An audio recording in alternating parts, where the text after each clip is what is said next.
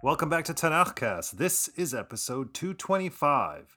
We'll continue in the book of Ezra with a brief summary of chapters 4 through 7 and follow with some thoughts about who's in and who's out.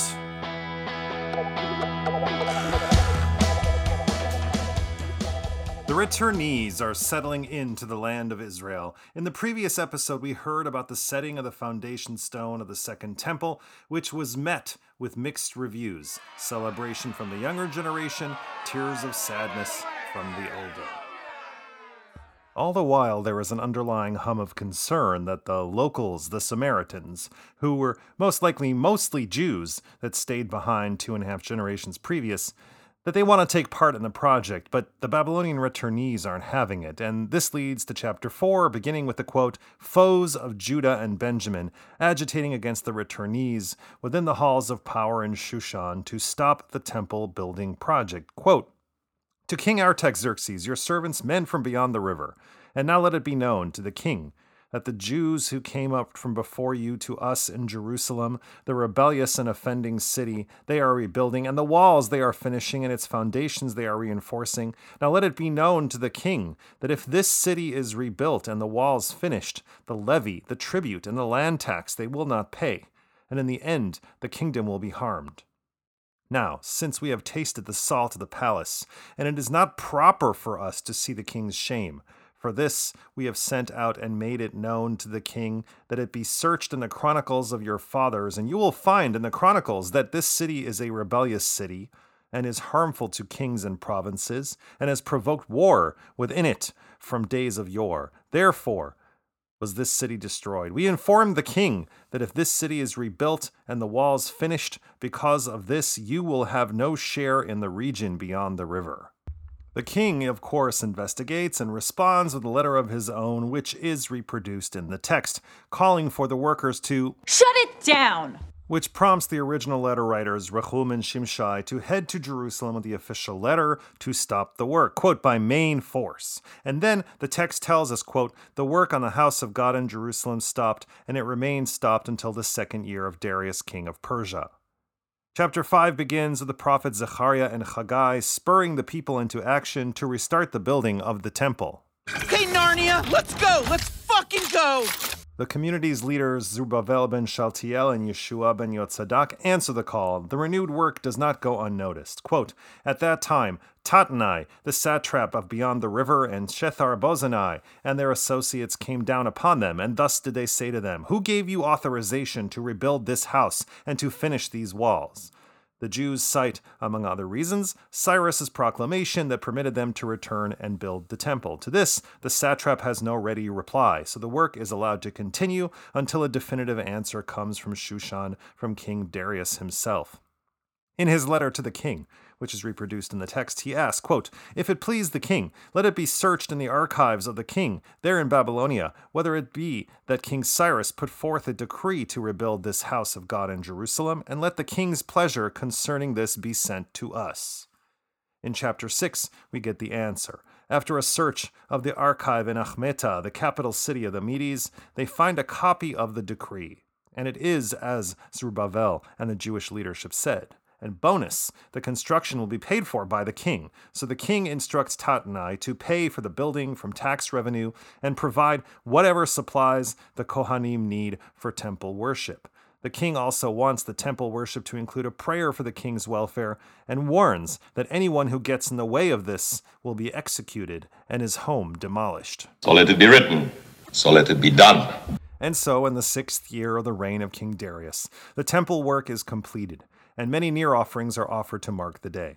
The temple is back, and the Jews, quote, joyously celebrated the festival of flatbread 7 days, for Adonai had made them joyful, and had inclined the heart of the king of Assyria toward them to strengthen their hands in the task of the house of God, the God of Israel. We are 7 chapters in, and only now do we meet the man of the hour, Ezra, a Kohen, descended from Aaron himself, who is also, quote, a scribe deft in the teaching of Moshe that Adonai, God of Israel, had given.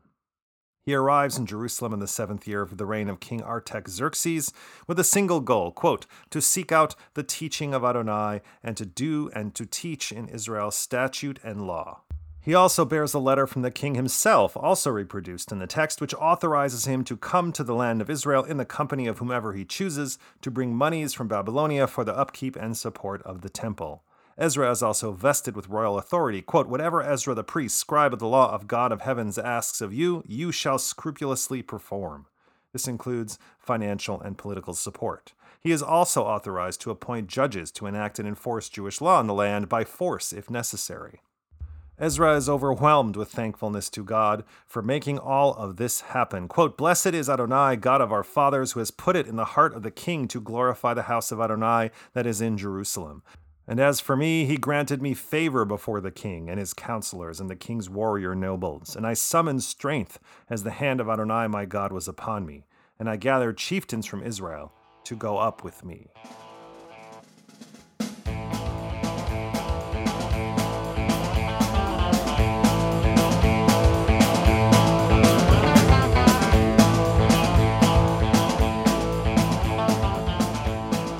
The first two waves of returnees to Zion, although met with great fanfare, were lackluster in number and star power. The third wave, as we read in chapter 7, was led by Ezra himself.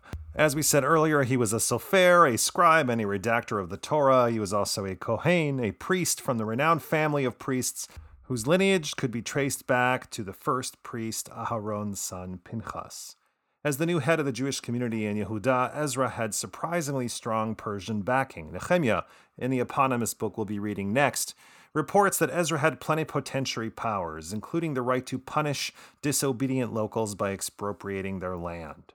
He had authorization to transfer all the monies donated by Babylonian Jews and government officials for reconstruction projects in Judah, including the temple. Ezra could extend tax-exempt status to the Kohanim, the Levites, and the Netinim for their service to the temple, as well as appoint magistrates and judges. And what is most important, he could appoint teachers to teach the law of God. Much of what popular Jewish tradition recounts about Ezra comes from the Babylonian Talmud. The rabbis of the Talmudic period, known as Amoraim, lavished praise on Ezra's stature as a scholar, opining that had he been born before Moshe, it would have been Ezra that brought the Torah to Israel. Nonetheless, they state that Ezra single-handedly reestablished the Torah amongst the Jews in his time. One source even claims that Ezra was the prophet Malachi. Ezra is credited with establishing public forums for worship and chanting of Torah, the adoption of the Assyrian script for Hebrew letters, as well as universal education for children. In other words, in Ezra, we see a Judaism that we can begin to recognize. As revered as Ezra was, some Amoraim wondered why it took him so long to make Aliyah and return to Zion. Should he not have been one of the first to undertake such an important endeavor?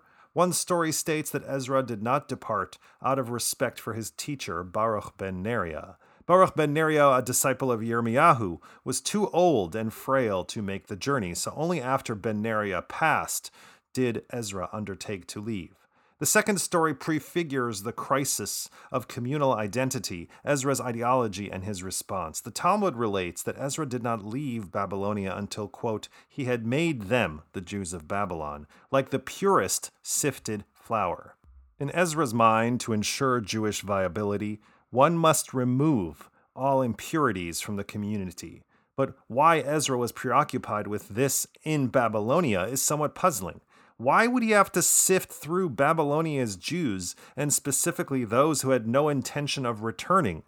Though relations with non-Jews were generally amiable and friendly, Babylonian Jews lived insular lives. Furthermore, though an overwhelming majority opted to remain in Babylonia, traditional sources never cast any aspersions on the purity of their family lines, just the opposite. Even without the help of JewishGenealogy.com, the keeping of meticulous family histories was not only a popular hobby, but a guarantee that if the time came to return to the land of Israel, old family estates could be reclaimed. So according to this story, only when Ezra was confident that the community he would leave behind was of the purest Jewish lineage did he pack his bags and return to Zion.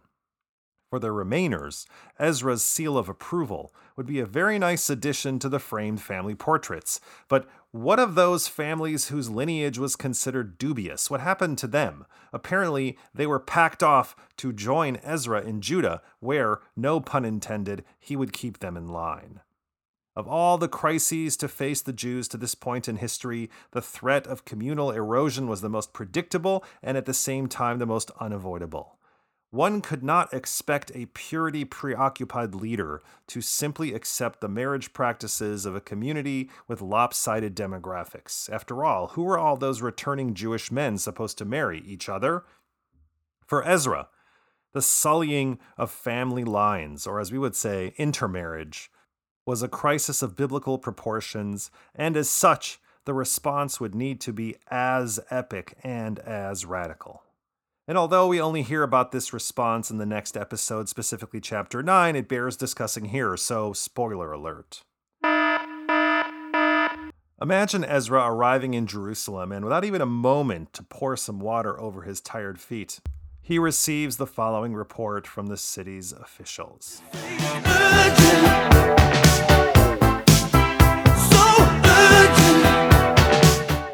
Quote, "The people of Israel and the priests and the Levites have not separated themselves from the peoples of the lands with their abominations, from the Canaanites, the Hittites, the Perizzites, the Jebusites, the Ammonites, the Moabites, the Egyptians, and the Amorites. For they have taken some of their daughters to be wives for themselves and for their sons, so that the holy race has mixed itself with the people of the lands. And in this faithlessness, the hand of the officials and chief men have been foremost." The Canaanites, the Hittites, the Perizzites, etc., they were gone, long gone, from Judah's ethnic makeup. Joshua's armies supposedly annihilated them in the book of Joshua. However, the invocation of those ancient idolaters would resonate with the Sofer. These tribes, according to the book of Deuteronomy, were the epitome of abomination. Taking their daughters as wives would profoundly defile the Jewish bloodline. Appalled by the, quote, faithlessness of the returned exiles, Ezra crumples into despondency. He rends his garments and tears hair from his head and beard. He, quote, sat desolate until the evening, when he got up and set out a new agenda. The saving remnant must be purified from the uncleanliness of the land and its inhabitants. In other words, Ezra orders Jewish men to divorce their non-Jewish wives and send them away. Ezra does not need to employ a Torah-inspired rhetoric of defilement and necessary purification to justify this law. He could have simply issued the order without any religious justification. However, upon more careful consideration, one quickly discovers that Ezra's decree concerning foreigners diverges greatly from Jewish tradition, be it in the realm of actual Torah law or informal practice. The Torah employs the word ger, or nochri, when regarding this state of estrangement and foreignness. In Genesis 23, Abraham first uses the term when looking to buy a burial plot, describes himself as a stranger, ger, and a sojourner, toshav, with you. Exodus chapter 2 twins Ger and Nochri when explaining the meaning of Moshe's son Gershom's name. Quote, "For Moshe said, I have been a stranger, Ger, in a strange land, Eretz Nochriah." Clearly, the experience of foreignness made a strong impression on Moshe. Every time he mentions his eldest son's name, he would inevitably remember his double estrangement. He would recall being a ger in Egypt and the bitter oppression and enslavement of his people. However, he would also recall being a ger in Midian and the kindness extended to him by Yitro and his family. As renowned scholar Nechama Leibovich observed, how society treats the ger determines how moral that society is. You're as cold as ice! The Torah goes on to enjoin Jews to treat the ger with dignity. On 36 distinct occasions, the Torah reminds the Jews of their foreigner status in Egypt and how badly they were treated as the vulnerable other in Egyptian society. Then, the Torah quickly follows each reminder with yet another piece of social legislation. The Jewish experience in Egypt, beyond providing grist for Cecil B. DeMille, thus serves a higher purpose, framing a vision of a just society. At the heart of this just society, one finds the ger. This acknowledgement might have made some impressions on Ezra, but the defiling women he sought to distance were in all likelihood descendants of the Jews that never left Judah. They didn't qualify for ger status. In his mind, they were anything but strangers. They, as Ezra stated, were the daughters of the people of the land, at worst abominable idolaters in the Canaanite style, though probably not, or at best, Jew-ish. Either way, their ambiguous lineage and most assuredly their dodgy inclusivist practices threatened the pure family lines of the returnees. And though Ezra himself didn't come up with the idea, he agreed wholeheartedly that they had to be uprooted and cast out. He became the radically exclusivist policy's public face. Feeling down and dirty, feeling kind of mean. I've been from one to another extreme. Ezra's notion of a holy race or a holy seed whose boundaries needed urgent protection presents a spirited argument against intermarriage and potentially offends our contemporary sensibilities.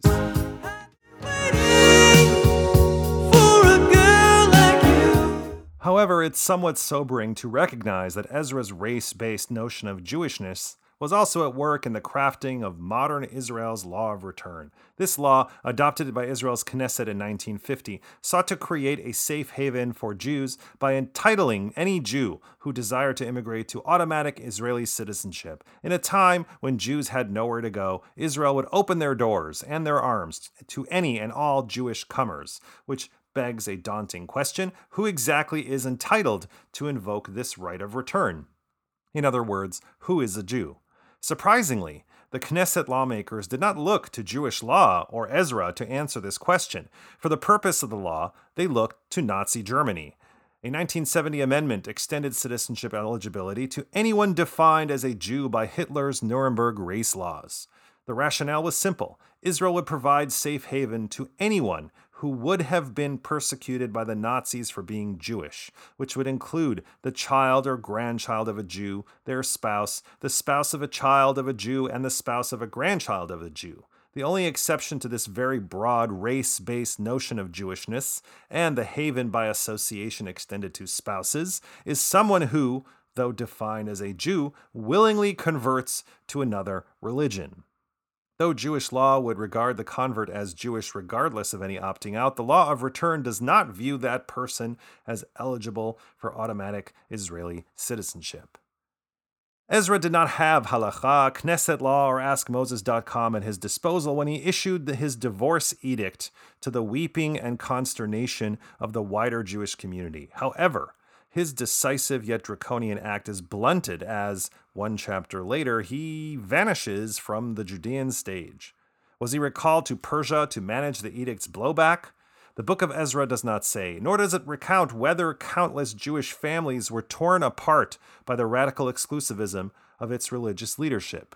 Nonetheless, one would think that Ezra's lofty stature and the demonstrated tendency toward formal exclusivism would entrench a monolithic notion of Jewish patrimony and lineage. Yet, as we know, there is very little that is monolithic about the Tanakh. Indeed, there is a trenchant counter-narrative to Ezra and the exclusivist vision of a holy race, one that takes this position apart in a meaningful and powerful and loving way. And we've already read it as part of Tanakhcast, and we read it each year at Shavuot. It's called the Book of Ruth, and it, as the kids say, slaps.